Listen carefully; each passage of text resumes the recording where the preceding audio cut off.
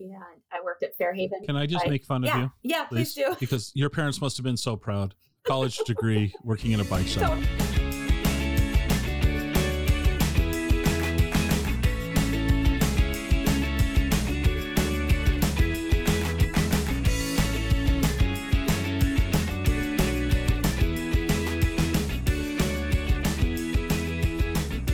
Welcome to the Exploring Washington State podcast. Here's your host, Scott Cowan.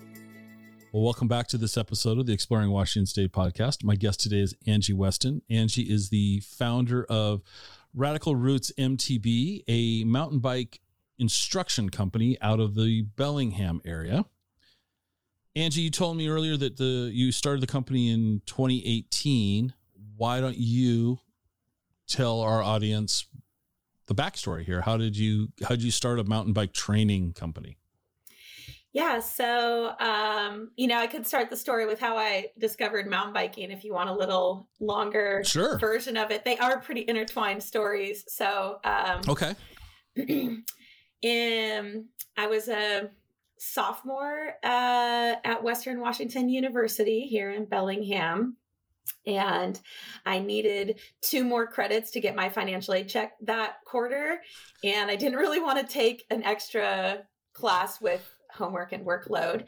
So I scurried the first day of class and found a 2-credit PE class titled Beginning Bicycling.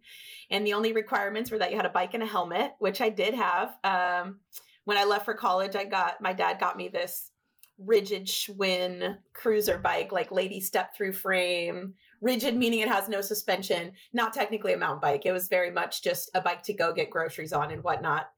So I was like, sweet, a 2-credit PE class, sign me up, take my bike and helmet first day of class. And the instructor is like, this is actually going to be beginning mountain biking because I'm a mountain biker.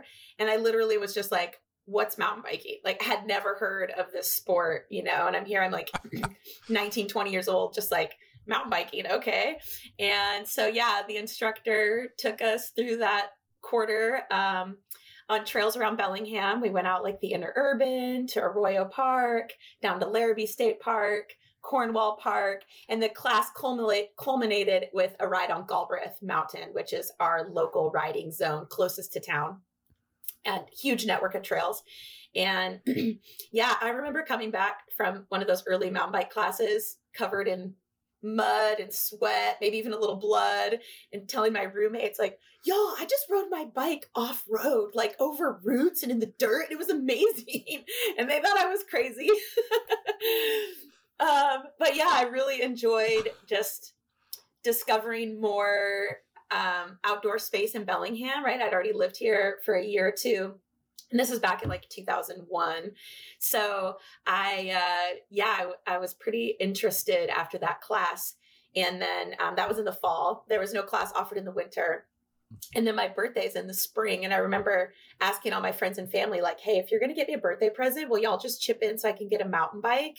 And so saved up all the money I could and bought this like $500 hardtail mountain bike. And it had front suspension and knobby tires. And I was like, I'm going to take this class again. Now I have a mountain bike, and took the class, signed up for the class again in the spring. It was the same instructor, John Hansen. He's still a good friend of mine to this day. And he was just like, oh, Angie, why don't you show the class how to ride these switchback corners, or like show them how to get over this log? And like, he just used me as like someone to demo, because he knew I kind of knew from the first class I'd taken from him. And one thing leads to another. And John is getting ready to graduate, and he recommended me and another friend to take on the beginning mountain biking class for the PE department at Western. So I literally learned how to mountain bike in 2001. And then I think in 2002, I started teaching beginning bicycling at Western Washington University as a PE class. Basically, I was like, y'all are going to pay me to take people out on these awesome trails. Like, sign me up. I had no idea what I was doing, but, fake it till you make it, right? All right. So I have questions now. Yeah. I have questions. First off, I have a vision of this bike that you're describing as having like one of those woven plastic baskets in the front and a bell on it. and I don't know, sorry, that's probably not accurate at all, but that's the vision I have as, somebody's ringing the bell as they're going down a switchback. Number two, you said y'all a couple of times. Where were you raised?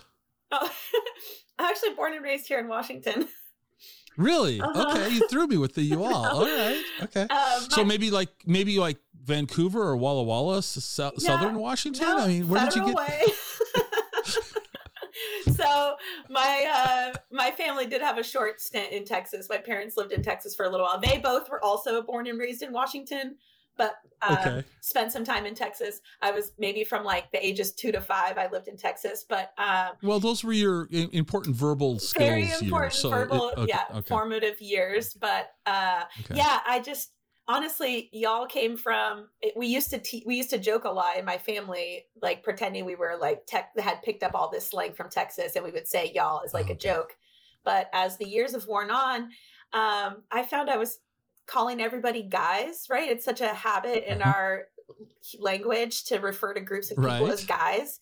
And as we'll get into my career, I coach a lot of female mountain bikers, a lot of junior girls, and I felt awkward. A lot of times I would be standing in front of them like, okay, guys. And I'm like, I'm literally addressing like 14-year-old girls. Why am I calling them guys? And then y'all just kind of became the preferred term to refer to groups of people. And people make fun of me all the time, like, you're from the South. I'm like, no, Federal Way. Well, south of Bellingham. We're south. All right. We're south of the border to Canadians, right? Well, that's right. Exactly. So I get a kick out of that. You take your class in fall using a cruiser bike, and then spring you retake the class. Well, first off, what I didn't give you a hard time is you took the class so you could get your financial aid check. Yeah.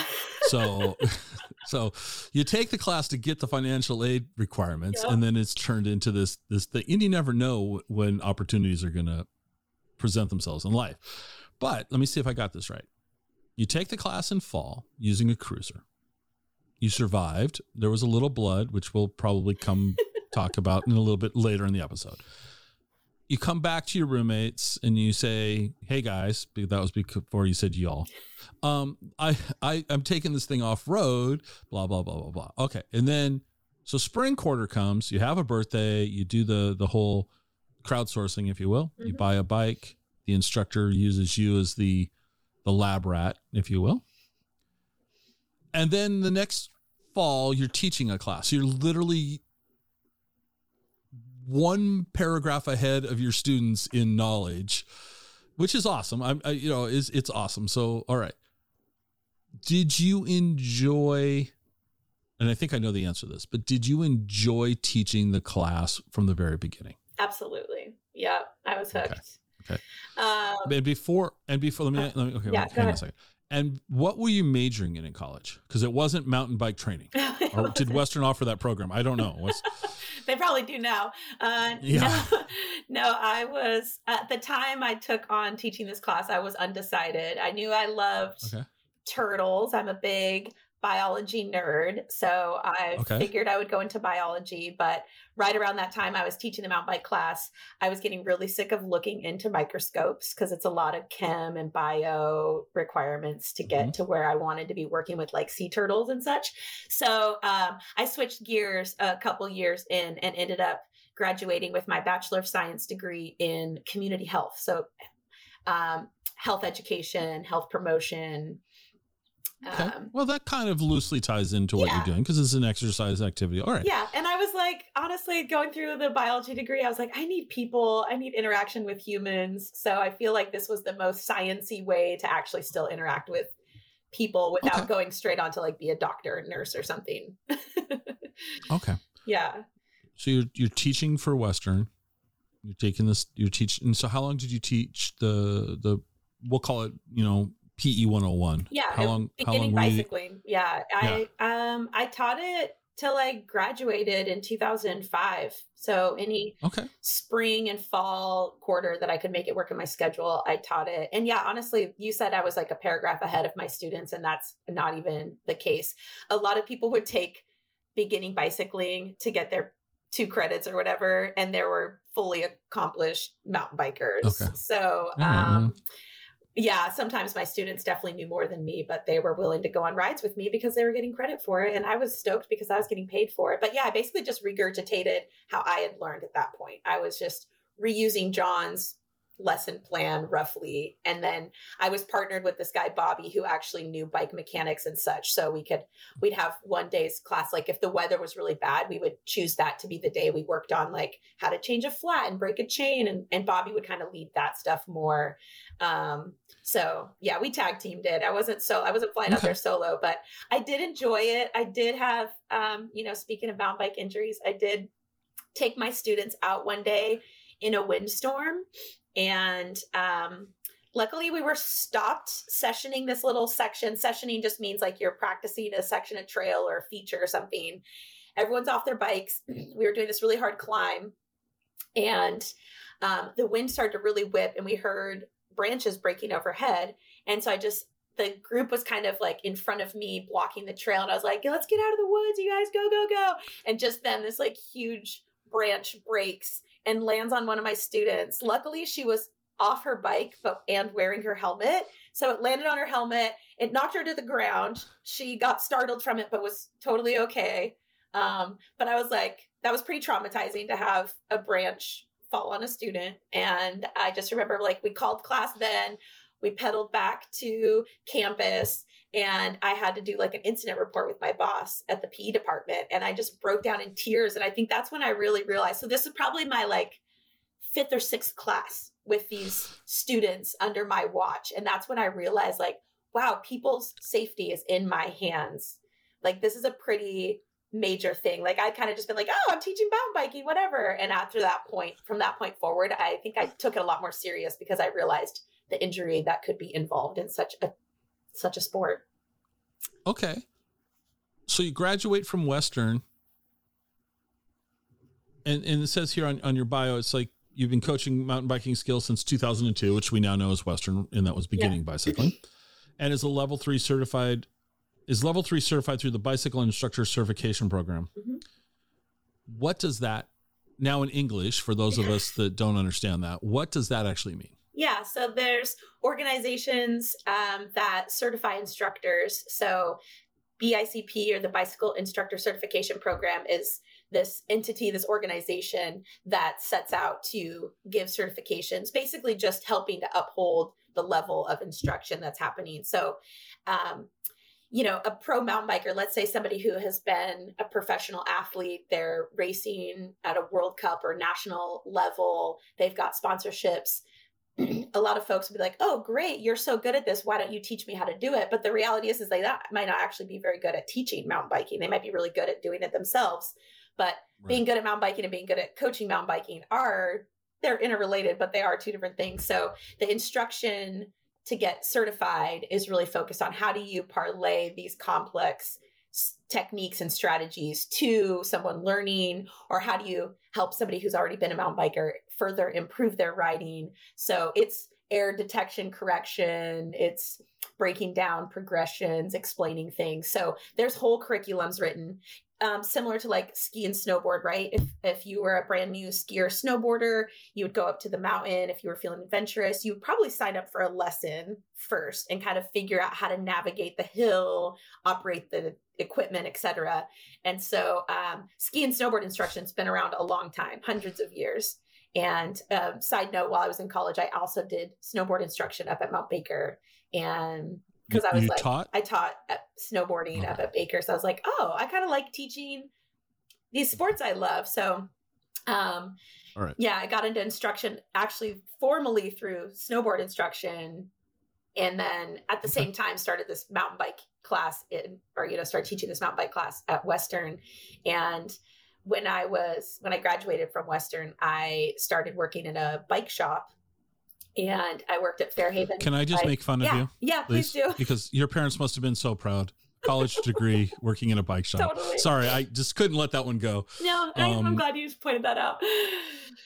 Yeah, it's funny. No. When I graduated from college, I applied to jobs all over the country. I was like, sure, I could live in Kansas or wherever. Like I wanted to be a college health educator. So my internship and stuff through college was with the prevention and wellness department. So I was queued up to be this, work on a university campus, help students navigate making healthy choices in their early adulthood years, which seemed like very formative years for me and my health decisions. So I was on that track, and, turns out they don't really hire people with zero experience to do these like big fancy university jobs. So I got a job at the bike shop to just pay my rent while I was looking for other jobs. And I had never worked retail before. I'd never worked wholesale, like industry side of things. It was a bike shop and a ski and snowboard shop. So I got this job to pay my rent and ended up totally falling in love with the industry. I was like, oh, these are my people. Like, I'm learning so much about the gear I love to use and these sports I love. So, while it wasn't necessarily the job I was heading to, I think my parents saw how much I loved it. So they were proud. Oh yeah. I'm totally kidding you. I mean, I went to Central, and I dropped out before graduating because I got offered a really good job. And I lasted exactly 89 days because of the 90-day probationary period. And then, so I found myself out of college and in Seattle and unemployed. And I asked my dad for help, the company that he worked for. He was in sales. And I said, well, they need people in the warehouse. Can't I just work in the warehouse this summer, make some money, and, I'll find a job while I'm working in the warehouse, No, you don't want to do that. No, Dad, I'll pay your rent for a couple of months. So here you are, a college dropout with 89 days of job experience. That's even tougher than a college degree and going into the health field. So totally. Long story short, my dad made an introduction, and then 7 years later, I ended up leaving that warehouse job. So I spent 7 years doing this job. That was not the journey I think my parents were planning on my college experience to do. So I tease, but it's only because it reminds me of my life. So you graduated, you said in 2005, right? Yep. Okay. And you opened Radical Roots MTB in 2018.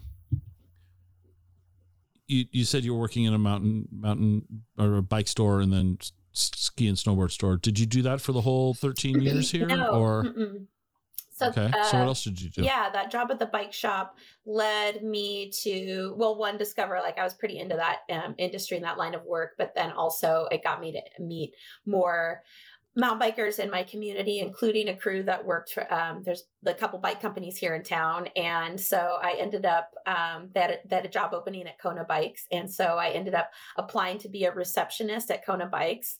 And so I actually took a pay cut from the bike shop to go be a receptionist at Kona Bikes as a wholesaler. And within a year of that job, within 3 months of that job, I was inside sales support. And then within a year, I had my own sales territory and became a sales rep for Kona Bikes. And that job lasted a little over a decade. Okay. And that bike company's in Bellingham? Mm-hmm.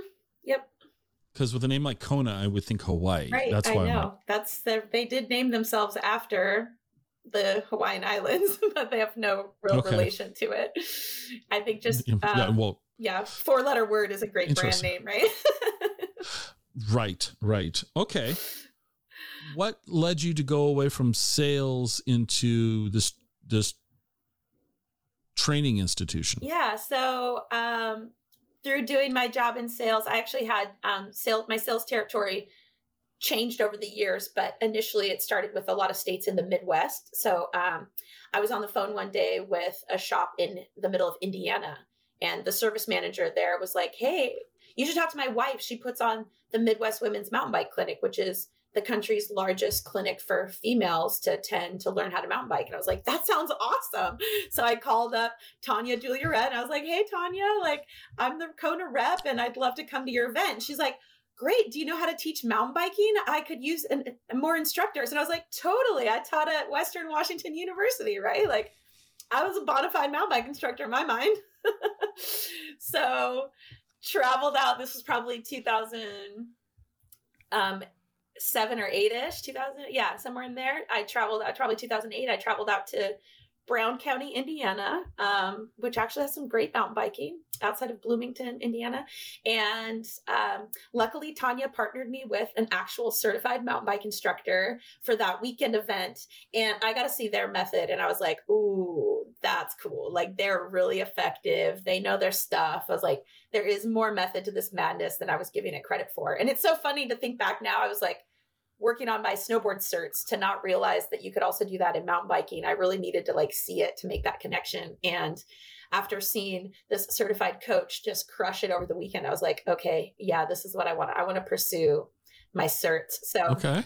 Back then BICP was just, was the International Mountain Bike. It was like, I can't even remember the acronym now, but it was an International Mountain Bike Certification Program. It's gone through a few iterations since this time, but yeah, it's all the same. Well, the curriculum's been, updated, but it's all pretty much the same base of work and ethos of teaching. So yeah, I started getting certifications just because I thought it was cool. And I was like, I don't know. I feel like I love teaching and I love mountain biking and I love my job as a sales rep, but I'm just going to kind of do this for fun and get better at it. So so in 2010 is when I got my level 3 cert.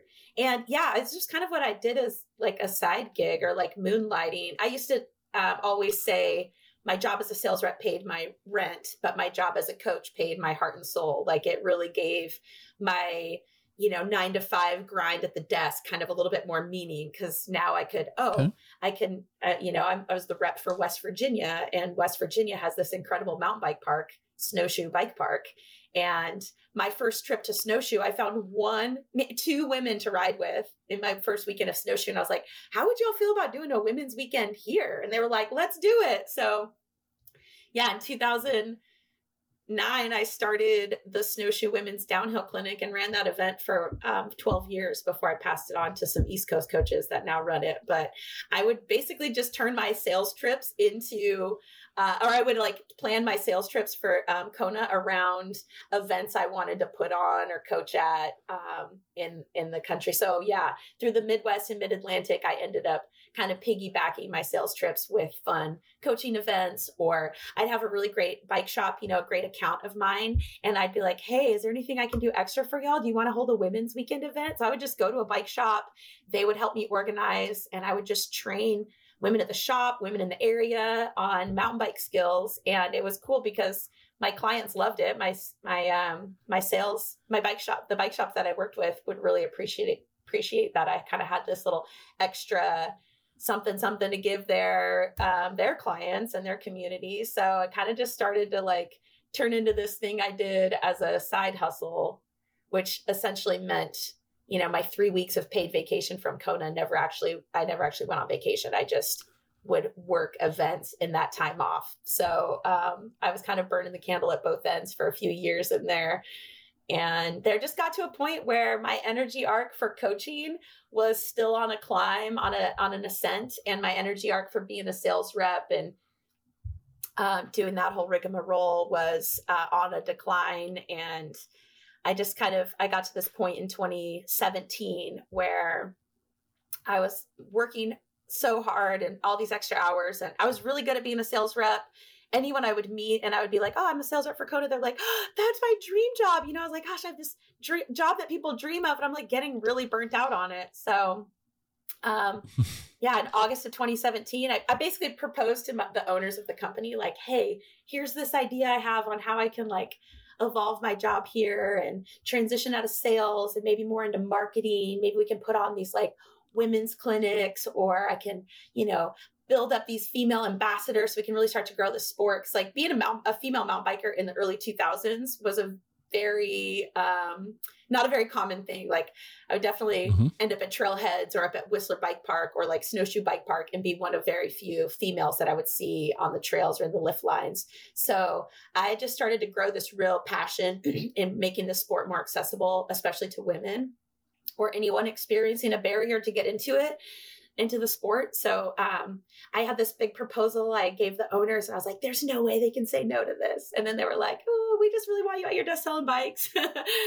And I get that, right? That's the job I was hired for. And I just couldn't take that answer any longer as I just knew I was just kind of showing up to do my job and not really feeling motivated like I needed to be, and to be happy with what I was spending my time in my life doing. So yeah, that didn't work out. The evolution of my job didn't work out. So I was like, well, if you don't want me to do it for y'all, I guess I'm going to find someone else to do it for. So I put in my 2 weeks and quit my job in August of 2017, and actually had a bunch of coaching gigs lined up through the fall. So I just coached and sort of recovered from being like such an overworker for so many years, and like hit the reset button pretty hard that fall and winter, and got busy building my website and my business plan and getting advice and getting insurance and LLC and all the things lined up. And then in February of 2018 is when I actually launched my my new business. And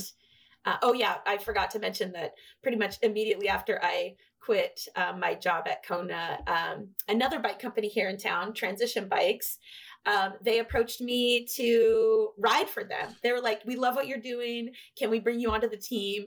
And I was like, let me try one of your bikes first and make sure I like them. So hopped on a demo bike, fell in love with it. I was like, oh yeah, these bikes are awesome. And this company's great. And it's so funny. I think back to that meeting I had with Lars, the team manager at Transition.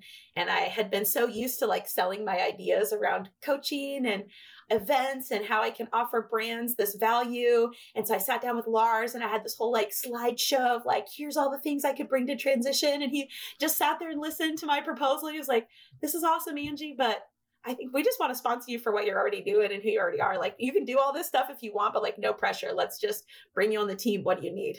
It's like, okay. Wow. Okay. Yeah, cool. So we're gonna, this is going to be the fun part of the conversation. Okay.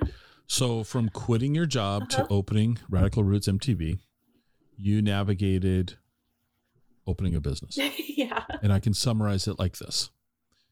It went flawlessly. Everything was super easy.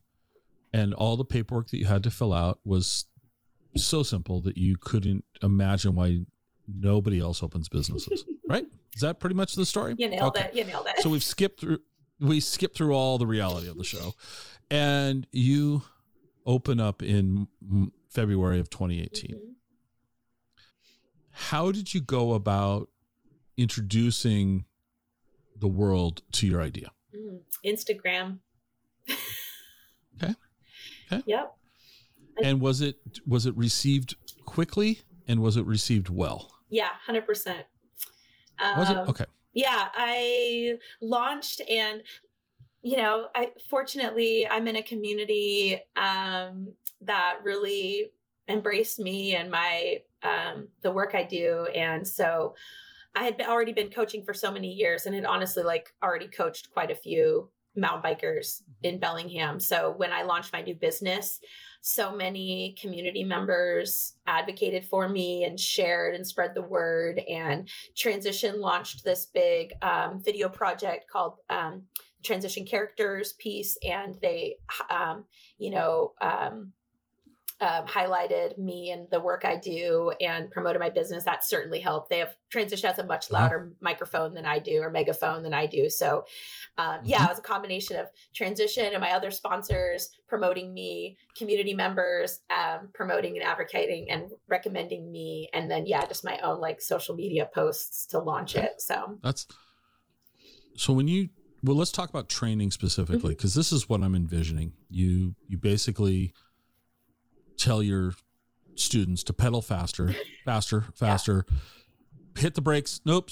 No brakes. Pick yourself up off the ground. No brakes. No brakes. Pull up. Yeah. That's just all I tell them. Yeah. So now that now I'm a level 3. You know how to mount bike. Yeah, totally. Yeah. Okay. Do you want to join the team? I don't think you want me anywhere near your students. Because that tree branch story, that would be the least of our worries. So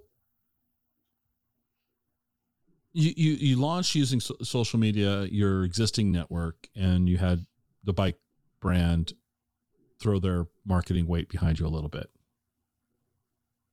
What did the first year look like? How many students did you train? I mean, give me kind of an overview of what Radical Roots looked like then to kind of what it looks like today. Has it changed much? It has. Yeah. There's definitely been evolution. Okay. So when I launched, it was all get customized private lessons with Angie Weston. And it was like, I really was big on these customizable private lessons, because most of what you see offered in mountain bike lessons are group lessons or events. So you can you can sign up for, beginner mountain biking 101 or foundations of wheel lifts or, intro to cornering or something that you kind of sign up for these group classes in the Seattle area, Vancouver area, obviously Whistler Bike Park. You can be taking classes up there to get used, to learn the ropes. And so a lot of instructors at the time in the area were offering group offerings. And I was like, man, people want like this one-on-one interaction, something specific that they want to focus on. So I really, I didn't go with like Angie Weston coaching, because I knew the potential for growth existed. So even though I was my brand at the time, I was Radical Roots Mountain Bike Instructor's only instructor.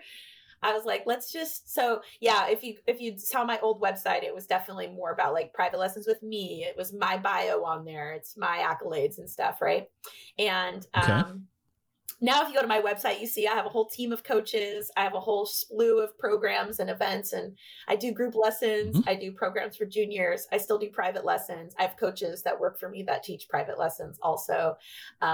So yeah, it's definitely grown in its what we offer and in who is executing these things. So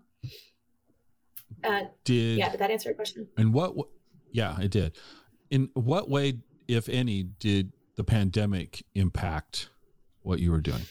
Yeah, it turns out a global pandemic is actually great for the mountain bike industry. I think for all outdoor sports got a boost in the pandemic. So initially it took a big plummet. I had events that had already sold out for the season that had to be refunded. And so, my bank account had this big, huge, plunge to it because of that. And I didn't take on any private lessons or new clients, probably from March until June-ish, when it became safe to do things distanced and masked and whatnot. So, and outdoor things were promoted as being a little safer. So I got busy on offering lessons again and stuff with just a lot of precaution and procedure in place. And I run a junior program. I'm sure we'll talk about that a little bit more, but the Radical Rippers is my program for junior girls, ages 10 to 18. And I had already had my spring season set up to start in April. And so in March, I had to cancel all of that, but have a really great team of coaches who helped me execute the Radical Rippers. And together we just brainstormed this way to pivot, and we did these virtual classes. So we had weekly Zoom meetings with our riders, and we covered things about nutrition, and we did a book club, and we talked about all kinds of repairs and taking care of your bike. And we just kind of still had this educational component that we could try to offer virtually, since we couldn't do anything in person. Okay. So things pivoted and changed. It was a little awkward, very stressful for a little bit there. But then as the world started to open up again, there was a huge influx of new riders coming to me for lessons. So for the second half of 2020, well into 2021, Radical Roots MTB handled more private lessons than ever before. That was definitely a peak for one-on-one or small group coaching. And then late 2021 is when I offered my first event again. I do an event called Transition Women's Weekend. We offered one of those in October. It sold out immediately. People were so hungry for a group event again. This year I'm seeing it kind of mellow out a little bit. It's definitely tapering. People have a lot more events and things to pick from in general. So it's not quite the frenzy that it was last year, but definitely still an uptick in riders. And the whole, scare about don't get injured and the hospitals are clogged, don't send yourself to the hospital, I think really also helped increase interest in getting lessons. So it was weird times, but also pretty all right for business once we figured out how to do it safely. So you mentioned the Transition Women's Weekend. What does that entail? Yeah. So I mean, it's for women and it's for the weekend. Yeah. Okay. I got that. But yeah. Okay. Yeah. No. It's a group training event. So we Yeah, it's we meet up on Friday night for a little meet and greet at the Transition Outpost, which is Transition's bike shop in town. It's right at the base of the trails on Galbraith Mountain, and gets a nice little meet and greet to calm nerves and meet each other, let the coaches mingle with the participants, and the participants can kind of ask questions, whatever they want. And it's women's weekend, but we're really open to anyone that self-identifies as a woman, but also if you're non-binary or gender non-conforming, we're really welcoming space. It's basically just not for cis men, but so we're welcoming space, which I think when you look at a sport like mountain biking, it can be pretty intimidating. There's risk of physical injury. There's a lot of lingo and slang there that might alienate people or not make them feel like they're part of the club. Bike shops can kind of cause, sometimes bike shops don't necessarily nail it. They can kind of cause their own little layer of a barrier to entry into the sport for minority or, less, just somebody that's, like somebody you don't see in the sport is often marginalized communities. They don't always nail it. Some of them do. And then just, the equipment, navigating trails, being out in the woods, like there's kind of a lot to it. So I just try to, this weekend's all about just kind of bringing folks in to get them comfortable with the sport. Or if you're already a mountain biker, a lot of times you just like working on your skills amongst other riders that kind of look like you. And so, we bring the women together. We do the meet and greet Friday night, and then we meet up Saturday morning and we go through what we call skills and drills, or in our grass room, right? We use a grassy field, a really safe space, and minimize some of the consequences of practicing some of these skills. At Radical Roots MTB, we have what we call progression props. So like fake routes and ramps and things, like actually adding obstacles to the grass to start to learn timing and execution of pretty critical moves, braking, wheel. Oh, wait, you said earlier no braking. Yeah, you said no braking earlier. It is a joke, but like the mountain biker that Macy isn't a coach often gives the advice to newer riders, just like you need to use your brakes less, or just like go faster. Because in some situations, momentum is your friend, but obviously if you don't know what to do with that momentum, it can be very dangerous. So we definitely teach proper braking. We even teach classes on how to bail. I've got these gymnastics mats I pull out in the grass, and I'm teaching adults how to tuck and roll out of things, because you just, as an adult, you really like spend most of your life avoiding hitting the ground. So mountain biking is an inherently dangerous sport. So if I can teach you how to properly fall, I might be able to reduce your risk of injury. So we go ahead. Yeah. I want to interrupt you. We're going to go back to that fall quarter in Bellingham on the cruiser bike. Yep. Did you take a fall? Oh yeah. Okay. So how long into the class before you took your first fall? Oh, I don't remember what ride that was. Probably one of the earlier rides. I was crossing a wet wooden bridge, like a bridge over a stream. And I think I pedaled or braked hard on the bridge, and my tires just slid right out and I fell off the bridge. Off the bridge into a creek or something. Yeah. But it really wasn't that far off the ground or anything. Okay. So early on, you were exposed to the accident in what's the word I'm struggling for? Kind of the reality that this sport is you're going to end up on the ground at some point in this sport, that your bike is going to not cooperate. It's always the bike's fault. Totally. And you're going to end up on the ground in some capacity. Okay. So now we're going to go back to, you have gymnastic mats and you're teaching adults how to fall off their bikes. Mm-hmm. I want to make fun of that so bad, but I just do. But explain to me, because are you having them like pedal towards the mats, or what? How does one learn to fall off of a bicycle? Yeah, just like any skill, we teach it in layers. So we start with just, if you're intimidated to throw your body down to the ground, understandably so, we'll start you on your knees. So you're just kneeling and you tuck and roll onto the mat. So we're learning how to land like on our shoulder. Basically think of like your arms and shoulders making a big hula hoop, and you're trying to disperse the impact through that hoop. So you're not hitting your head, You're not putting your hand out.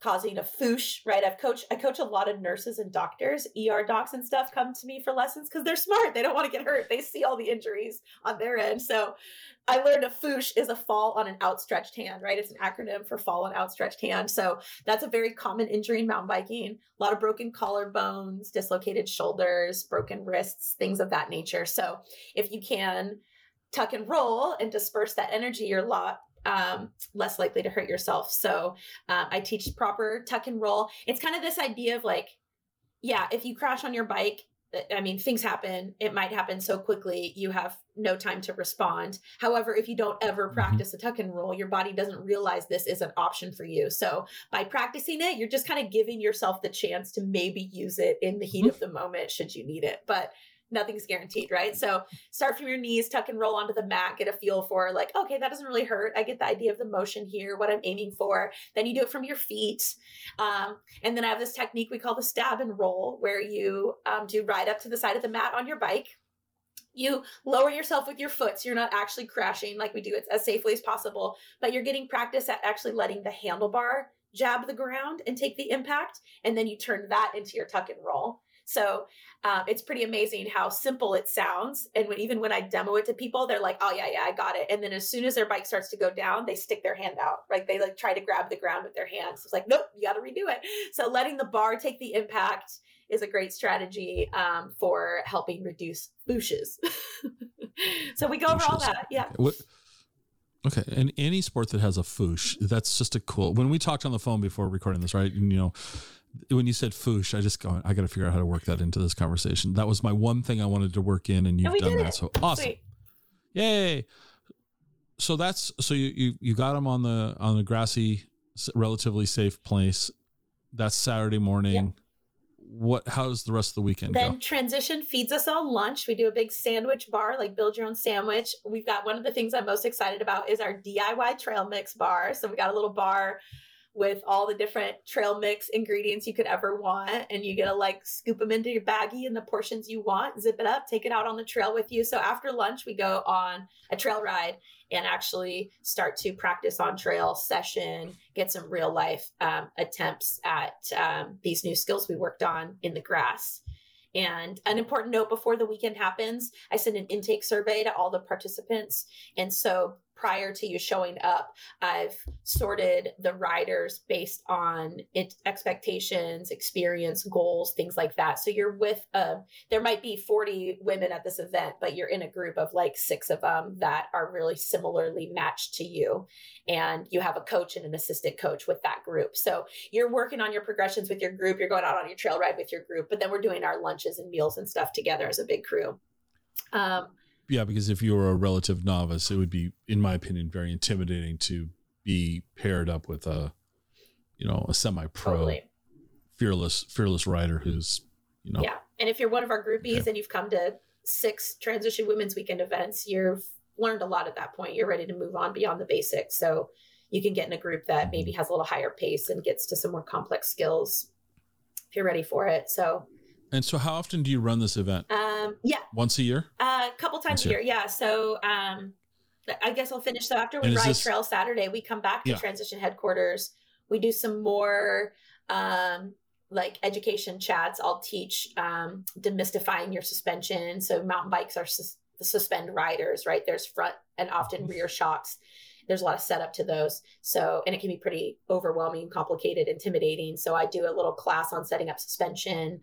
I've got one of my favorite body workers, this gal in town, Caroline, who is an old Pilates teacher and acupuncturist and just genius about fine tuning the body. And she does exercises on like hips and shoulders and mindset and all this. So you kind of choose your little afternoon session off the bike to learn more. And then, Transition feeds us all dinner. So we all get together at the like employee lounge upstairs at Transition headquarters and have dinner and social time and drinks together. And it just, one of my biggest missions with Transition Women's Weekend and with my big events is to grow this community of cyclists. So we can do that on the bike on rides, but it is really nice to have off the bike time to like chat and socialize and get to know each other and just kind of find your people. And then Sunday we do it all over again. We do the skills and drills in the grass, lunch, afternoon ride, and then it's high fives and farewells and exchanging phone numbers and such. So that's kind of what the weekend looks like. I do a few of these a year. Obviously, like I started with a couple in 2019. They went awesome. I even did one in Vermont that year, Transition Women's Weekend East. Then the pandemic hit. And then I got one in 2021 in the fall. And then this year I've hosted one out in North Carolina already and one here in Bellingham. And actually this morning I just opened Reg for our October event in Bellingham. So if this sounds like something you're into, I don't know when this podcast will go out, but if it's not sold out by then, you can sign up for Transition Women's Weekend happening October 8th and 9th here in Bellingham. Awesome. So I have a question. So you're North Carolina. Are you shipping a bike from Bellingham to North Carolina, or do you get a bike there? How does that work? I fly. Because bikes don't go on airplanes They very do. well. Yeah, I fly with my bike all the time. They make special bike bags. So you take the wheels off and twist the handlebars and zip tie everything down or Velcro everything in place. And yeah, so I fly with my bike when I go do those events.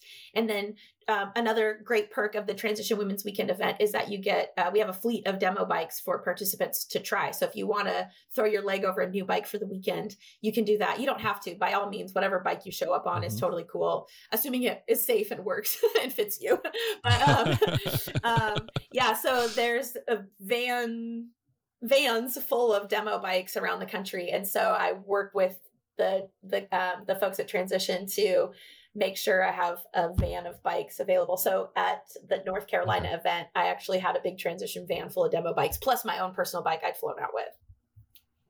Okay.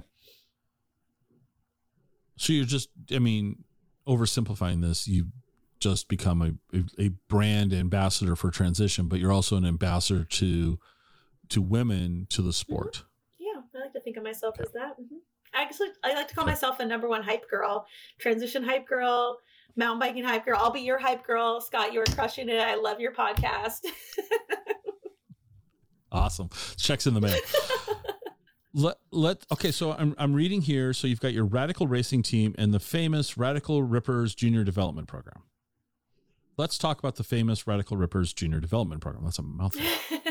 Why are they famous? How? Because you're the hype girl and you've made them famous. Why are you calling them famous? It's just kind of something that has taken a life of its own. So I think people hear of Radical Rippers aside from knowing Radical Roots MTB or knowing me. It's So, and Transition has made a video about us. So people around the country learned about Radical Rippers through Transition's promotion of it. And yeah, I get people reaching out to me all the time. They're like, can you start a Radical Rippers chapter in Phoenix, Arizona or whatever? I'm like, no, but you can. Like, okay. So yeah, yeah. Why not call my program famous? All right. No, that's fine. So what is this? This teaches junior girls how to ride. Yep. Is this competitive? It's both. So, it was born out of the popularity of after school riding programs. So a lot of the elementary, junior high schools here in town have parent volunteers. They go through our local advocacy group, which is the WMBC, Whatcom Mountain Bike Coalition. They're kind of our trail stewards here in town. They have an educational branch and they help volunteers in the community, parents, etc., hold these after school riding groups. And one of the owners of Transition, it's owned by two guys, Kevin and Kyle and their wives, and Kyle's wife, Carrie. Kyle and Carrie have a daughter that was in an after school ride program. And she was just like, there aren't any girls showing up to these rides, and I would just so much rather ride with girls. So Carrie was like, let's start an all girls after school riding program. So Carrie started this group called the Flying Squirrels. And every season there's 80 to 100 elementary age girls that ride with the Flying Squirrels. So it's an after school riding program that doesn't matter what school you go to.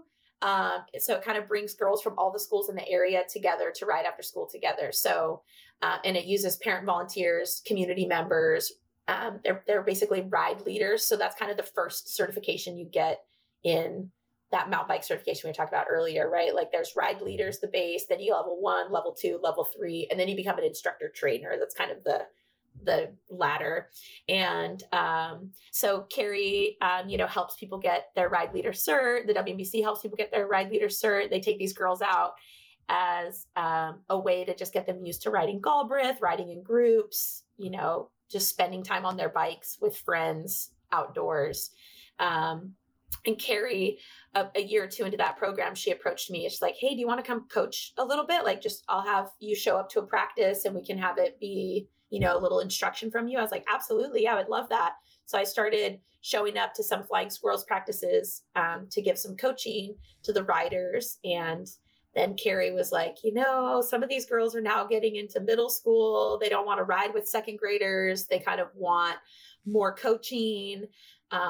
They're ready to do things that like me and my team can't necessarily train them on. So she really was a big part in me starting Radical Rippers, because she just basically was like, I'll deal with all the parent communications. You just got to do the coaching aspect.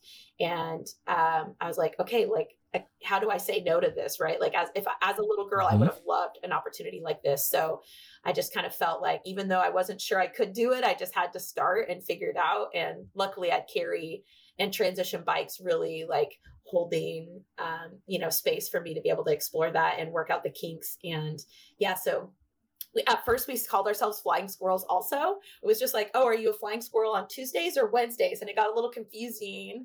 But these older riders who had been Flying Squirrels for a couple of years were ready to push it more. And so I just went, the first season I had that layer of like more advanced Flying Squirrels, I just went to them and I was like, do y'all want to name this program? Like, I feel like it's a little confusing to be Flying Squirrels also. So they came up with, we did a whole naming contest, and the favorite amongst them was Radical Rebels.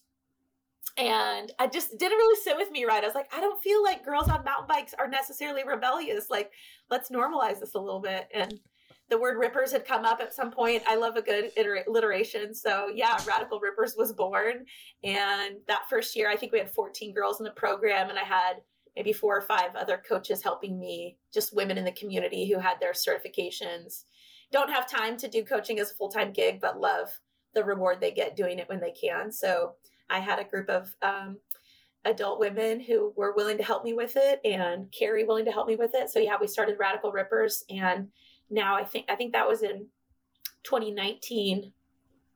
And this season I have, I guess I'm in the middle of selling fall registration right now, but this past spring we had about 60 girls in the program. So yeah, we regularly have about 60 girls that come ride with us, ages 10 to 18. And again, we send them intake survey beforehand. We split them into groups based on age is a little bit more prominent at this point in their lives. Like if you're an 8th grader, you don't really want to be with 4th and 5th graders necessarily. So I do kind of divide age range, experience, expectation, goals, also what day of the week, because there's 60 of them. We spread practices out Monday, Wednesdays, and Fridays. So you kind of pick what day of the week, what group you go in. And then, you spend 8 weeks riding for 2 hours after school, 1 day a week with your group. And we explore Galbraith. We do some local pump tracks in town. We ride at Patton, Lake Patton. We do the progression props in the grass and hit the ramps. And it's a whole thing. It's pretty exciting to see the level of riders that are coming out of the program. I mean, obviously not just from our coaching, but just from their sheer determination in the sport. So a lot of these riders are now racing at a national level and getting accolades of their own. And it's just because they've really just kind of gotten in their groove in the sport, and they ride a ton, and they've had some really excellent training. And it's pretty cool. That's very cool. And then the Radical Racing team, is that adults? Those are junior girls also. So from the Radical Rippers, I had a group of riders that were really keen on racing.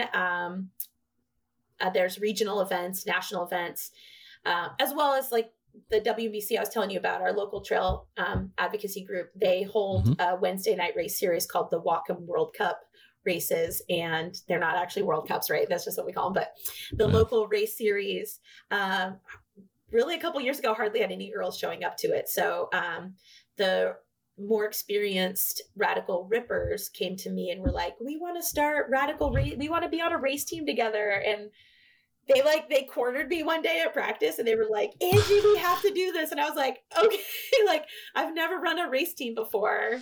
I've barely even been on a race team, but okay, like let's figure it out. So there's this real rad racer in town, Courtney McFadden. She's raced professionally for over a decade. She's traveled the world racing her cyclocross and XC bike. And so I partnered with Courtney and a couple other women in the community, and we started a race team. So Radical Racing grew, started last year, basically because they forced me to. No, it's also because, obviously I love the idea of supporting these girls with whatever they need to grow in the sport. And there's a real interest for racing. And if I can foster any kind of team environment, progression, intentional practice, goal setting, all of that stuff, like I'm into it. And the race team seemed like a really great way to be able to do that. No, it sounds very cool. These shows don't have any set length of time, but we could talk for a long, long time here. So let's transition to, though, something that you said. Well, I'm slowly moving around your website today. I'm looking at you've got a headline here that says Our Radical Approach. And I see two women seemingly facing off on bicycles like they're going to joust or something here. This is really very. They're kind of the woman that I can see facing me is kind of got this intense look at the other person. Is that other person you, by the way? I don't know. That person has long hair, so it might be you. Our Radical Approach. There's a placard that says Linda on it. Linda, she's great. Yeah, so that's Linda's on her bike, and I am the rider with my back to you. I'm just standing on the ground holding Linda's handlebars. But do you see how at first glance though this looks like you're facing off? Okay. I love that. Seeing this through my eyes, obviously I was there, so I know what was happening, but seeing it through eyes that aren't familiar, I can see what you're because you can't quite tell. Yeah, it's just so our unique way of offering fun, safe, mega progression sessions. Mm-hmm. And then in very small print, like the disclaimer, because progression doesn't have to be painful or boring. We got you. That's almost like the, side effects may include small stuff. So walk me through what progression means in a training session for you. So just a little insight. There's this kind of saying in mountain biking, right? They're like, oh, if you're not bleeding, you're not trying hard enough. Or if you're not crashing, you're not trying hard enough. There's this kind of like tough guy, like, it's just a flesh wound. As your forearm sticking out through the skin. You're fine. Duct tape. Go. Or when I was learning to mountain bike and I would crash, my buddies would look at it and like, okay, yeah, I've got like a big hematoma on my hip. They're like, that's a 2-beer crash or whatever. Like how many beers it would take to get over the pain was like a rating system they used. So we don't use that though. That's not so much art. Okay, that's not the pain. So that like when you go to the doctor and it's like, how much pain are you in? He's got the smiley face to the frowny face. Is that do you have beers set up here? Totally. Okay. All right. So I feel like there's this kind of misconception that like you have to crash or you have to hurt yourself to progress, and that's just absolutely not true. You can do it really like most women, they do it the smart way. They want to sign up for a lesson and have the progressions laid out to them in this digestible step-by-step, you're building the next layer meticulously, intentionally, and the riders fueled by the successes. Right. So, right. So what I'm doing here in this picture is I'm holding Linda's handlebars to help provide her a little balance. It's what we call a static hold. So in this, I don't know what exactly we're covering at this moment, but if I were to like lean Linda's bike to the right, it would kind of simulate what her bike would be doing in a right-hand corner. And so then Linda could make adjustments to her body position to find balance in that right-hand turn. So she's building a little muscle memory in a way she can really feel it without there being trees and single track and speed and like all the other elements. In a very controlled way. A very controlled way to build muscle memory and to practice. And then also I'm standing right there with my eyes on her, so I can be like, ooh, pop your hip out a little bit more, watch that shoulder, let's move this elbow up, right? I can be making minute adjustments. And it's all the little things that add up to the big things. So when I can hold a student in a position like this and they can really get a feel for it, they're so much more likely to replicate that feel out. And, so from a static hold, it would probably be going around cones in the grass or on a dirt road or something. And then we would take it to a trail with not a huge steep grade. And then once you start to get the hang of it there, we can take you to faster, bigger corners, etc. So progression is just building each layer. Mountain biking is a very complex sport. You've got equipment that's complex. You've got 2 wheels, 2 brakes, often 2 pieces of suspension. So there's a lot to navigate just in the technology and the equipment alone. And then you add into that, we've got uphill skills, downhill skills, everything in between. There's just a lot to it. And a lot of folks just look at biking as this hobby they had as a kid, like, oh, I know how to ride a bike. So they throw their leg over their bike and then they go mountain biking. And it's soon enough, they get it over their head and either, get really hurt and then seek instruction, or get close to getting really hurt, seek instruction, or they just get frustrated. They're like, gosh, all my riding buddies ride that rock roll and I've never done it because it terrifies me. They can sign up for a lesson and I'll go back into their foundation and be like, oh yeah, you're afraid of this rock roll because you have no idea how to use your front brake properly, which a bad timed front brake on a rock roll could send you what we call OTB, over the bars, right? So, which would lead to a foosh, could lead to a foosh. So OTB to a foosh. Okay. So yeah, that's the idea of progression is really just taking bite-sized pieces of this, right? Like I love the analogy, like how do you eat an elephant? It's one bite at a time. And you can really look at mountain biking on technical terrain as this giant elephant, and you're really not going to just sit down and feast on the whole thing in one sitting. So it's like taking those little bites and making it digestible and understanding like the foundational pieces to start to master before you can add the more complex and dangerous layers. Let me go back to this photo with Linda. Okay. At the time that you guys were doing this, or you all were doing this, how skilled of a rider was Linda? Yeah, Linda's a great mountain biker. She's been mountain biking for a long time. She's actually a great community advocate and does a lot locally, volunteers a lot of her time and stuff. So yeah, she's a super solid rider.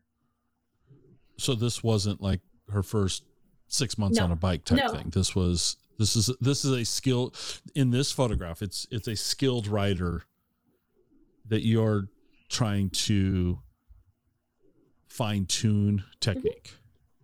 Would that be? Yeah, that's a great way to. So Linda, that was actually taken at a Transition Women's Weekend event. That's why she got the nameplate on her bike. We're all into nameplates over number plates, so we can meet each other. I was waiting for those. Remember when you were a kid, you had the like the streamers that came out of the handlebars too. I was like, that's kind of. Like putting a baseball card or something in the spokes, totally. Click, click, click. Yeah. That's how I would show up. Yeah. So at that event Linda was at, there certainly were people who had been on a bike for 6 months or less, or maybe not even really mountain biked much before. And they would have been in one group. And then the group Linda was in my group. I'm the lead coach for the weekend. So Linda was in my group for finding her cornering. So yeah, she obviously already knows how to navigate trails, but she's just ready to take it to the next level. And, has come to more than one event because she's smart. Well, let me ask you, let's talk about the Bellingham, Whatcom County area. Okay. There's no place to ride. No good places to ride. Riding here. Just you got to go straight to Canada. So, go straight to Canada. If somebody were, put you on the spot. This is I understand this is an impossible question, or at least I think it's going to be an impossible question. For you, where's the best place to ride in Washington for you? Bellingham. Is it? Yeah. And Yeah, I love it here. Why? Well, we have the perfect combination of awesome terrain, incredibly well-built trails, and delicious food trucks and coffee shops to visit at the end of the ride or before the ride, right? I know you're a big fan of those. No, it is just honestly, like, we have a great variety of trails. We have a lot to pick from. We have outdoor spaces really close to town, so it's really easy to get to. Like I can leave my garage and pedal up to Galbraith Mountain and not have to get in a car to go there. I love that. There's other places in Washington, obviously, that offer that too, but it is kind of a special, our weather, our climate, our dirt, our terrain, the elevation, the steepness, all of the things, the giant trees, the ferns, like it all kind of makes this, it's just this like great recipe for an awesome experience in the woods on your bike. And if you want to know what my favorite trail is, it's the one I'm on. Yes. The one I'm on. I know. That's no fair. I fell for that. I have to let you slide with that. All right. How many months of the year do you ride? 12 months out of the year. Do you ride 12 months? You ride year round? Yeah, we get right. Yeah. Usually if it's like a really heavy snow in town, like we had this last January, like December, January, we got like the snow apocalypse here in Bellingham, and that took us off our bikes for a little bit. But yeah, for the most part, I mean, honestly, like really high speed winds, like the really windy days are kind of the only weather that keeps me from riding. When I was working at a desk 9 to 5, I only had the weekends or like evenings in the summer to ride. I would just go out whenever just because I had to get a ride in. But now with my current gig, I kind of build my own schedule and spend a lot of time on my bike. So if it's really rainy and crummy out, I just sometimes don't go ride because I don't have to, but you can. Okay. Approximately how many miles do you think you ride in a year? Oh, thousands. I don't know. Yeah. Probably thousands. Yeah. Really? I mean, you think thousands? Well, that wouldn't be too hard. I mean, if you ride every day, if you do 6 miles a day, that's thousands. Yeah. So yeah. Okay. All right. Or 1,000. I don't know. I'm not really great at tracking my rides. Okay. Well, what do you think? You just got done saying you don't track them well, but okay. What do you think your last ride that you just completed? Yeah, I actually did log my last ride. Yesterday afternoon, I went for a 12.5 mile ride with about 1,500 feet of elevation gain. Okay. Is that typical? Yeah, that's just or is that extreme? That's just like a little, and 2 hours to pop out for a little ride, left from my house, pedaled around Galbraith and came home. Yeah. Okay. All right. For Radical Roots MTB, what do you want the future to look like? What's next? What's next? I've been really working on building my team and getting other, especially women in my community, who find great reward in doing this work of being a mountain bike coach. I want to give them more opportunity, and I really pride myself on having a business that can pay these women to do meaningful work in their communities. So for me, the growth is honestly just giving more people the opportunity to do this line of work and feel successful and effective at it. So I think of Angie, the coach Angie from 10, 15 years ago, and how I was traveling around the country to do these coaching gigs and getting this opportunity that is so rare. Like a lot of people I know would not have that opportunity. So, for me to have a coaching business here in town and allow that not only my community of riders to experience this, coaching, but like the next layer of actually giving coaches an opportunity to do this work and get better at it and feel really empowered in executing this job of being a coach. I just think that's so cool and gives me so much pride. So yeah, I mean, the future is just like building my team, building my programs, reaching more people. I mean, I wouldn't mind if it spread outside of Bellingham, but honestly, I don't even think it needs to. Bellingham is such a mecca and attracts enough people from out of town. I have clients from all over the country that come to Bellingham to get training from me and my coaches. So I just want to be doing more of that. And yeah, see Radical Racing really take off. It would be super cool to grow that team and just have another space for young girls to, push themselves and gain some real life experience in a safe and supportive atmosphere to lead into these strong, independent women that we know the world needs more of. So, yeah, I'm on a page. The hero image says fun, safe progression for mountain bikers. I think it's your services page. And I'm fixated on this bike because once again, The fact that I understand a bicycle has two wheels is about the extent of my knowledge of the sport. But this thing doesn't. This thing looks more like a BMX bike to me. It seems like a very radical frame. It's blue. It's got a red. Is the fork red on it? Yep. Okay. And is that a typical mountain bike these days? Yeah. So that is a Transition Patrol. So yeah, it's got 27.5-inch wheels, whereas a BMX bike would have like 20 or 22-inch wheels. So BMX bikes have really small wheels. They usually have rigid fork and frame, so no suspension. Usually like taller handlebars, like they'll have this big kind of like moto looking handlebar. But yeah, this has bigger wheels. I've got front suspension, rear suspension. That has rear suspension. How does that thing have a rear suspension? If you zoom in, it's kind of hard to see, but if you zoom in, kind of like right under my right knee there's another little is that you riding? That's me, in the gold shorts. Okay. Yeah. Oh, that canister there kind of like under my water bottle. Okay. You see my gray water bottle, that little canister in there, that's a rear shock. So that's helping suspend the rear wheel, whereas the red fork you pointed out, that's suspending like my arms or my front wheel. Interesting. Okay.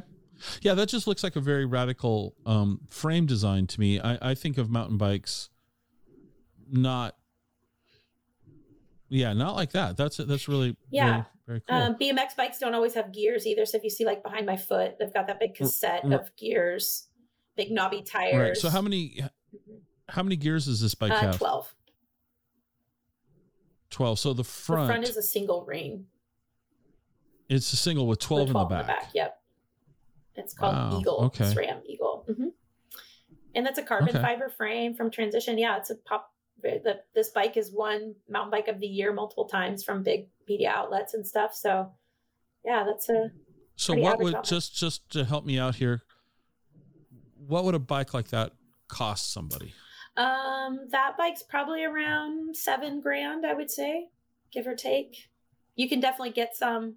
I mean, you can get mountain bikes for $1,000 or, more basic hardtails or used bikes. You could probably get in the like under sub $2,000 range, but something like this, it's carbon fiber. It's actually got electronic shifting and what we call a dropper post. So my seat post with the touch of a button goes from being all the way up where I can get good leg extension for climbing hills and pedaling. And then I just push a button and sit on it and it drops and stays in the frame. So I can move the bike through my legs and get behind the saddle and stuff for more technical riding, jumping, descending things. So the seat moves in and out of your way so it's got some bells and whistles on it that make this one a little bit more fancy, but you don't need all that to get started for sure. It's like the car that's got the position, like you hit driver button 1 for like I'm tall. So you hit that, you'd hit driver button 2 and it'd move the seat for you. I had no idea bikes, but I do have one question about carbon fiber. Is it does it handle the repeated pounding? I don't want to say abuse but you guys you're putting these bikes through a lot of stress and strain on them. Does carbon fiber hold up to that? Yeah, carbon fiber is actually really strong. So if I were to go mock turkey down a hill and run into a tree with my front wheel, like that kind of an impact it's not designed to take. So it could crumple the frame. But if that were hard enough to break my carbon, it certainly would have bent the aluminum frame too. Right. So there's still weaknesses to aluminum bikes are, they're kind of built at the standard to hold a certain amount of impact and abuse. Cause absolutely you are riding it down technical terrain, big impacts, harsh rocks or it's all things. So they've got to be pretty tough. Okay. And they are. Well, we weren't going to necessarily talk about this, but now I have to bring it up because we just used harsh terrain. Running into abuse. a tree. Running into a tree. Yeah. Foosh. Fooshes. What you told me when we talked on the phone was that probably the most common injury is the broken collarbone, right? Is that safe to us? Yeah, is that correct? Okay. The foosh, which is the full outstretched arm, scraped, abrasions, outstretched broken arm. fall, hand, fall and outstretched hand, foosh.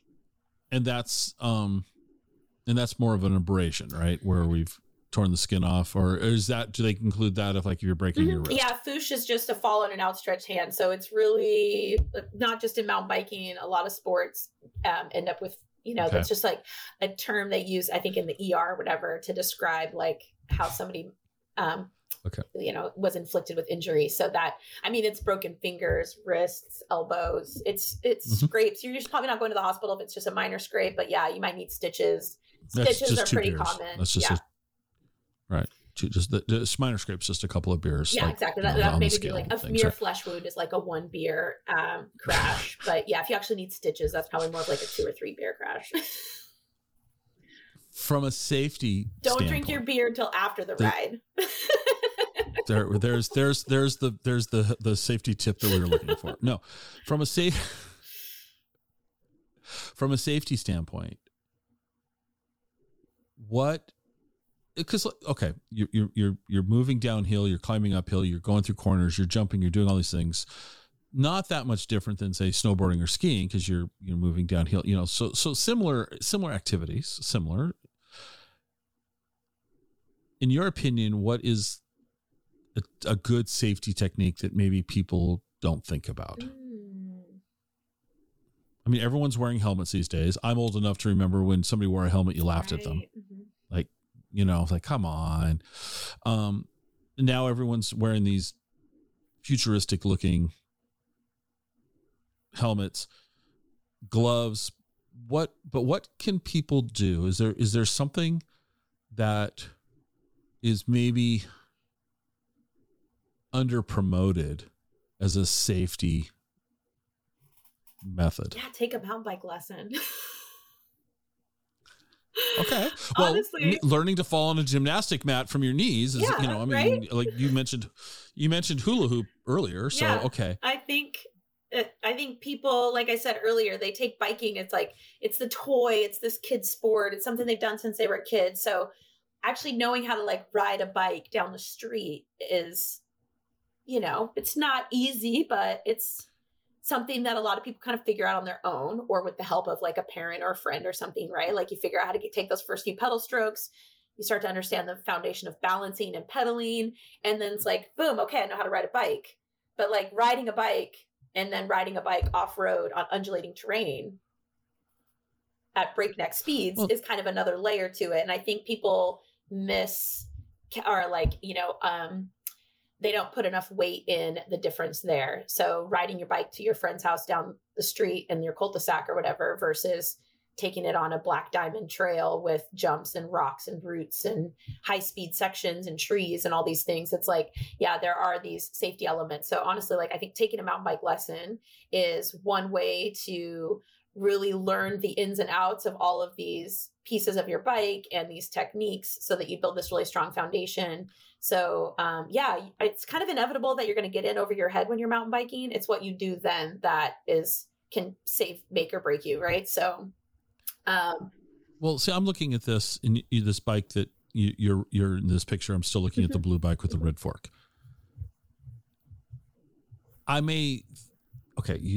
It's different that if I were riding a bike from my house to my friend's house versus taking a multi-$1,000 device out.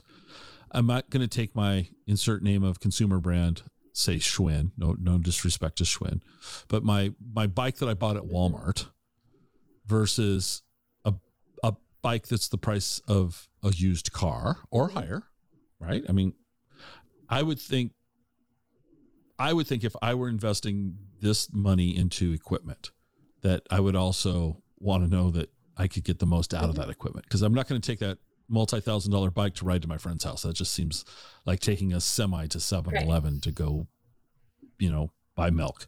It's a little bit much. When you train people, are you seeing, do many people come to you after they've had a fall and then realize this, or do more people come to you to prevent that first fall?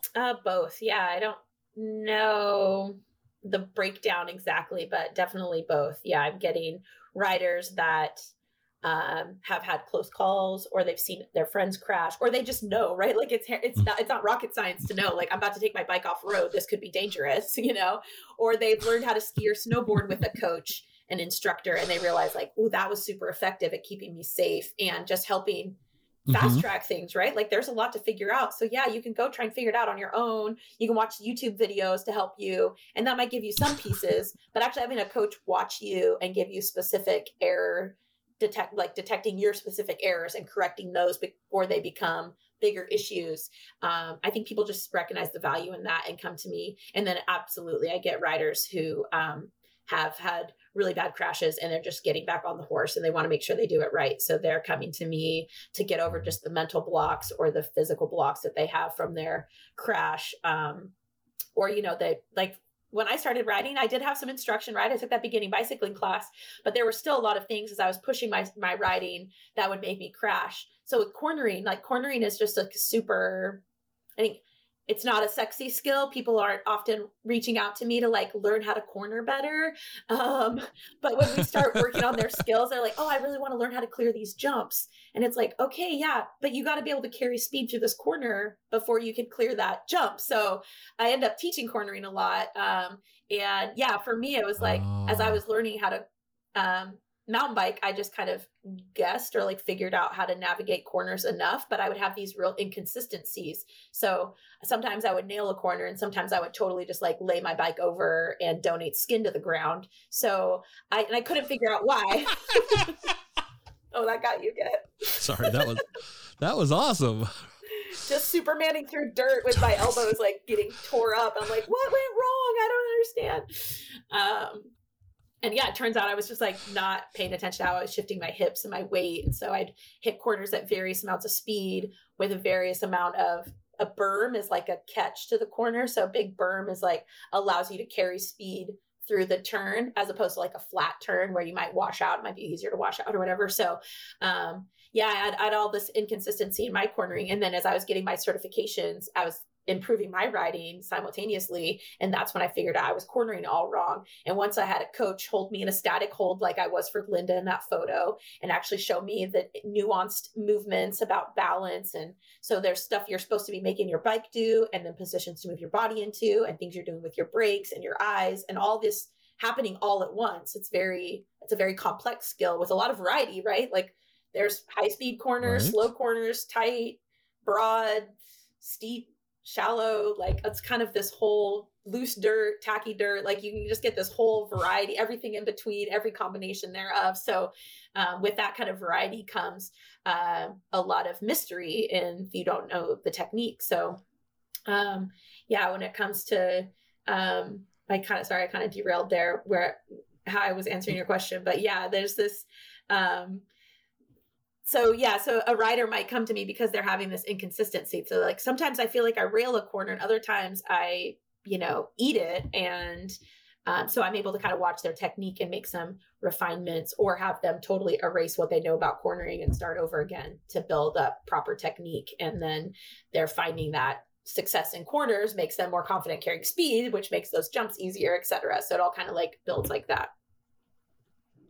Do you use video? Do you record? Definitely. So you're using... Yeah, I've got this really cool app. I don't know if they're still around, but it's called Coach's Eye. I think it was developed for like baseball and golf swings, baseball bat and golf techniques.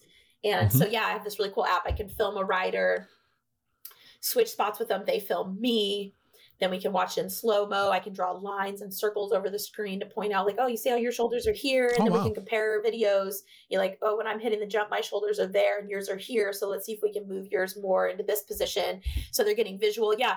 The thing with teaching people anything is that there's a variety of learning styles. So finding ways to explain these complex moves and reach a variety of learning styles is kind of an art form. And it's something I really dig into and nerd out over. So I want people to see it. I want to explain it to them. I'm going to show them. I'm going to have them try it. I'm going to video them. They're going to watch videos of themselves. They're going to watch videos of me. We're going to make edits, redo it, static holds. Like, yeah, it's a whole, there's just like a ton of ways to go about it. So I try to really hone in on what the student needs and then take it from there. I like to say, and this is one thing I teach my coaches too, is that our number one job as an instructor is to find out what our students know already and then proceed accordingly. So you're not boring someone with information they already have, but you're also not throwing information at them they're not ready for. So it is a lot of assessment and one-on-one. So I was joking with you earlier about how I learned how to hula hoop on YouTube videos, right? Like YouTube taught me a lot of great little fun hula hooping skills. My life and limb is not risked necessarily when I'm hula hooping. Sure, I might like bonk my forehead or something silly, but like probably not going to like seriously injure myself with a hula hoop. Knock on wood. Anything's possible. But with mountain biking, right. Yeah, I mean, you'll watch a YouTube video on how to hit a drop. So a drop would be like a takeoff ramp where you fly through the air and then land both wheels together. And if things go wrong, it could definitely turn itself into OTB, a foosh, etc. So you can watch the video and get pointers. And then when you go out and try it, if you have no one watching you and stopping you, let's say you have this really bad habit that's just getting worse as you add speed or whatever, your timing's off, etc. And you just keep trying it over and over and over again because no one's there correcting you, you really could end up getting hurt. So there's a lot to be learned in books and online and through these YouTube videos. Mm-hmm. Certainly they serve a great purpose in educating people on the techniques, but actually having a coach one-on-one, watch you or video you, and so you can see it is kind of the next level of keeping it safe and adding that progression in a way that's less frustrating too, right? Like you're getting that direct feedback. You can ask questions with a coach. It really lends itself well to like being specific to helping you and not just kind of being like generic information to help just anybody. That makes sense. Okay. It does. So when you're not in the saddle or coaching, what do you like to do for fun? Running a business takes a lot of my time. So if I'm not on my bike, I'm actually like sitting right here in my office on my laptop. For fun, you do QuickBooks. For fun, yes. I invoice people. Oh, yay. No, I'm really into, I love doing yoga and Pilates. Those are some activities I do off the bike that help keep my body tuned up and able to take impacts and injury or prevent injury from happening. And I just really love spending time doing that.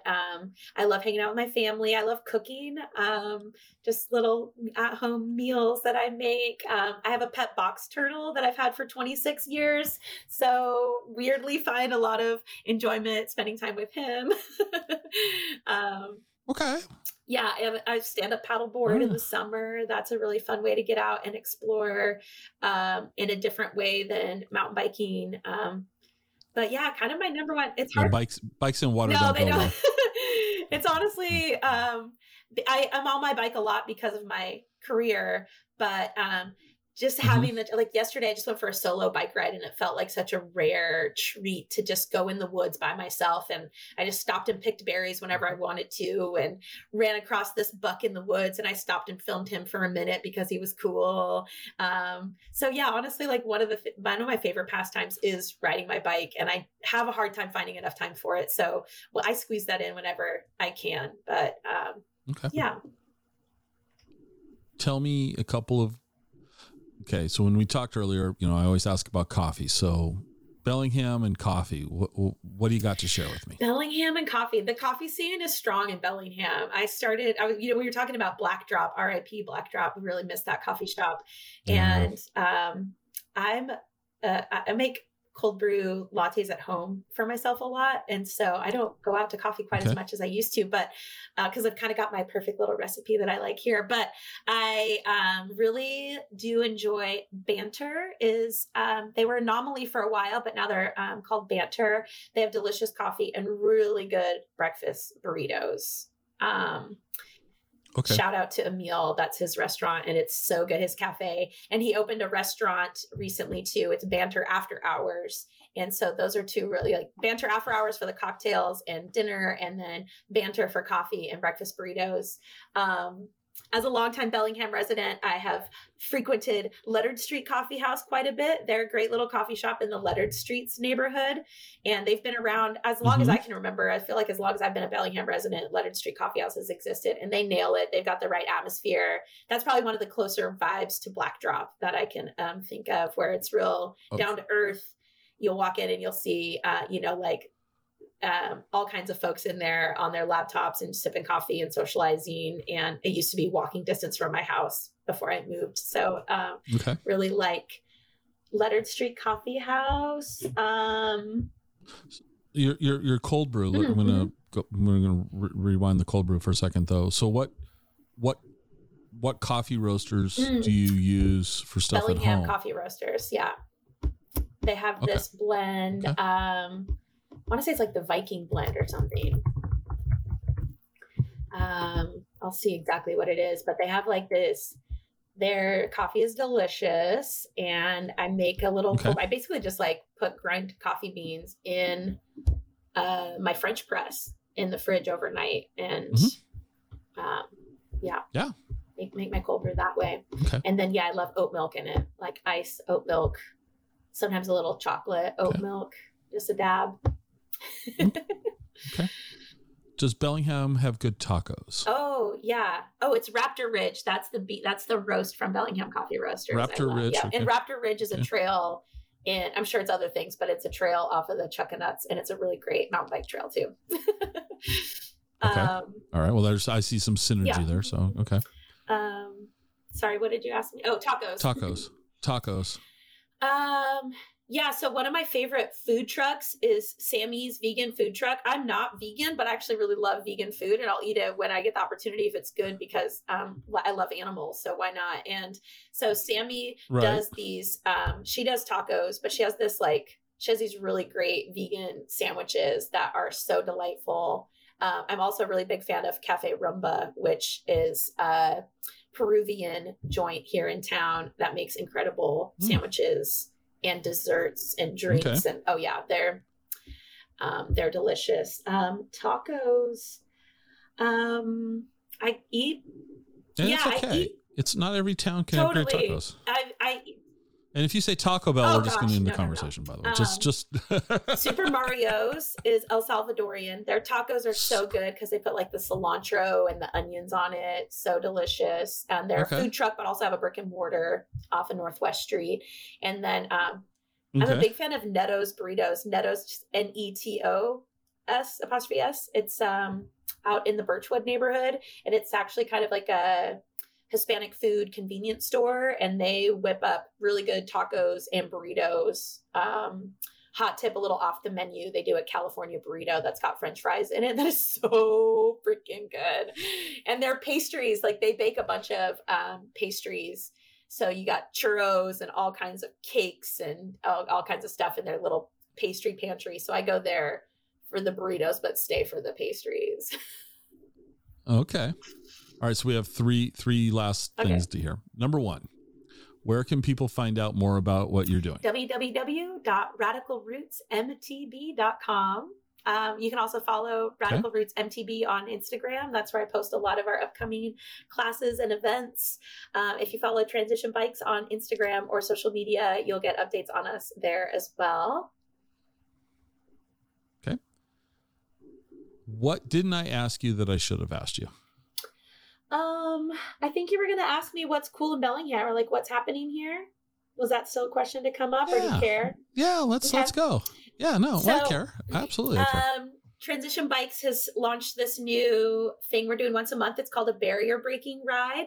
And the idea here is that we try to break as many barriers to entry into mountain biking as possible. So we have demo bikes. If you come an hour before the ride, you can get set up on a free demo bike. So you don't need to have a mountain bike. We've got helmets and shoes and knee pads and gloves and stuff to loan out. So if you don't have any of the equipment, you can come get equipment. And then a lot of us who work at Transition or ride for Transition, we're coaches and mentors and ride leaders. We patient and empathetic, and we take riders out on Galbraith, and it's called a no drop ride, which means you won't be getting dropped, as in there's going to be somebody making sure you get off the mountain safely, because there's a lot of twists and turns and intersections and trails. Like I like to describe Galbraith Mountain as a spaghetti bowl of trails. If you look at a map, it's just chaos. There's so much to pick from, and you could certainly end up as an inexperienced rider, even experienced riders have done this, where they end up descending the wrong side of the mountain and they're miles from where they parked or where their house is or where town is. So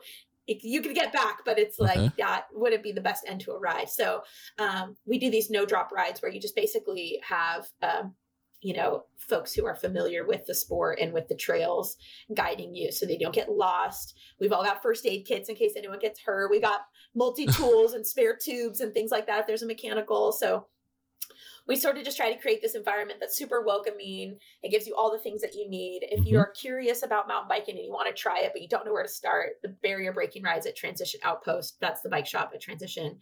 So our next one is September 1st. So it's coming up this week. And you can find out more about that on Transition's website or their Instagram. Basically, we meet at the Outpost. If you want a bike, come around 4:00, get set up on a bike, and the ride heads out at 5. And then we have a little shindig party at the Outpost afterwards to keep the mingling and fun times going. So I feel like that's really cool. That's awesome. We've got our Radical Ripper program for youth. So if anyone's listening to this and is looking for something for their 10 to 18-year-old daughter to get into, the Radical Rippers is a great way to start. If they're even younger than that, the Flying Squirrels is a great way to get them. I know, aren't they great? You should see the t-shirts. The Flying Squirrel t-shirt is my favorite.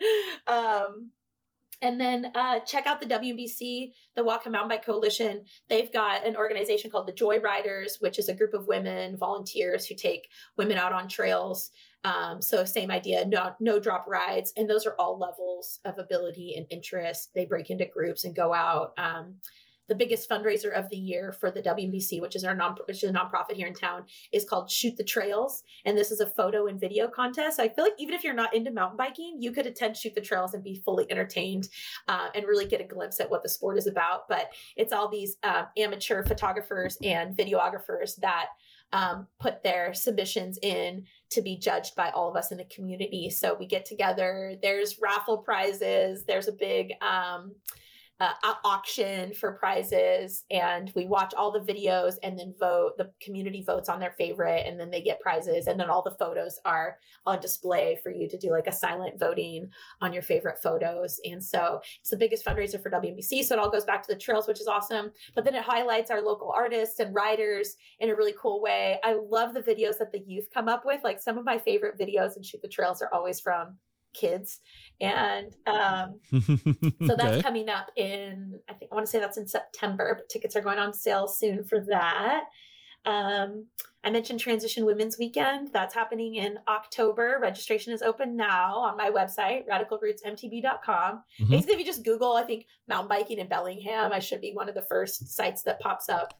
Well, and we'll put links. Cool. We'll put links in the show notes too. So, but yeah, we'll do that. And then there's this for people who maybe just want to see and be a spectator to the sport. They maybe, but whether you ride or not, there's this really amazing event that happens in town. A local hometown hero, Hannah Bergman, puts it on. It's called Hang Time. It's Transition and Red Bull sponsored event. And there's this set of jumps on Galbraith called Blue Steel, and they're the largest public jumps in, I don't know, the state, maybe the country, but they're enormous jumps. Like, I'm not hitting these jumps. These are for professional, like, slopestyle freeride athletes.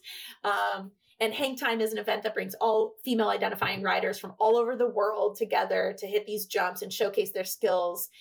They're throwing tricks and backflips and doing all this really cool stuff. I'm on the mic emceeing it because I'm the hype girl. So that event is the first weekend of October. I don't know if Hannah's formally announced it yet. Oops, sorry if I spilled the beans on that, but it happened for the first time ever last summer, and it was a huge hit. And it's really cool. If you live in Bellingham, just a short hike up Galbraith can get you at the base of this course, and your mind will be blown at the level of athleticism and showmanship on display here. And even some of our Radical Rippers, some of the junior girls, are hitting and tricking these jumps, and it's so inspiring and so cool.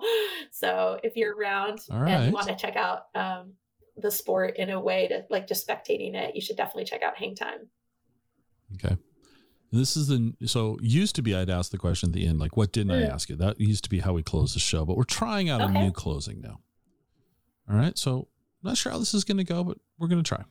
All right. Listen to the question carefully. Cake or pie, and why? Pie, because Mike would kill me if I said cake. No, I'm kidding. Mike.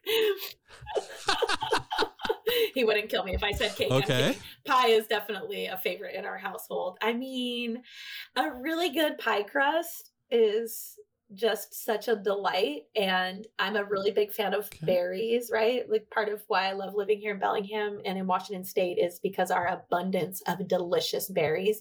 So anything you can fill with berries, which I'd actually just had from Pure Bliss, I had the berry shortcake and that was phenomenal. So I do like pie when it can be filled with, or excuse me, I do like cake when it can be filled with berries, but pie, yeah, apple, love apples, another Washington State thing, apple pie, berry pie, you can put ice cream on it, whipped cream, whatever, like big fan of buttery, crusty pie.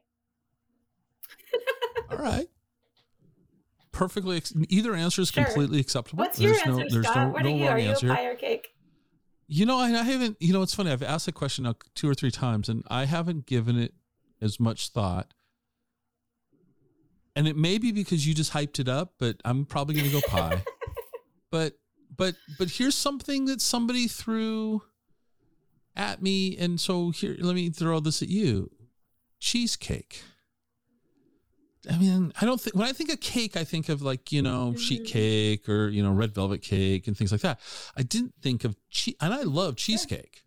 So, but I'll probably go pie and I'll probably go, I really like strawberry pie. Strawberry pie. Yeah, I really do. I really do like strawberry. So that's probably my answer. But I do think it was influenced by your hype. Yeah, you might, had you hyped up red velvet cake or something, I might be saying cake, to be honest. So you'll just have to listen to future episodes and see if I waffle. And, you know, also another. Yeah, I might just waffle. Right, waffles. Now those are legit delicious. See, I'm not a waffle fan. I'm not a waffle fan. They just have so many little buckets for syrup and butter. Really, that all those little pockets. See, I don't like. See, I don't like maple syrup. Okay. I don't like fine. it. And so pancakes and waffles. Another plug for pie is you can also make savory pies that are delicious. Like I love a good chicken pot pie or like a curry vegetable pie. So I feel like the flexibility that pie offers also makes it very attractive. Yeah, I don't think chicken pot cake would be very good. Yeah. Okay. On that note. All right. Well, Angie, thank you so much for doing this. This was a lot of fun for me, considering I know next to nothing about what the sport, and so it was informative. I've enjoyed it. I've learned a lot. Let me know if you want to try it out, Scott. You'd be in good hands. We got you. I have troubles walking. I don't know. You put me on a 2-wheel device and ask me to pedal and steer at the same time, and then you might as well ask me to walk and chew gum. It's just not going to go well. Believe it or not, I'm better on a old. bike than on my feet, too. I'm a little bit of a klutz in real life. But the thing is like I'm old and bones don't heal. You know, a broken collarbone would set me back for months. Nobody wants to break bones. It would just be awful. Right. Okay. Well, thanks so much. Thanks, Scott. I really appreciate this. And I love what you've got going on here. And thanks for highlighting the cool things that our state has to offer. Because it's just awesome. I really appreciate it.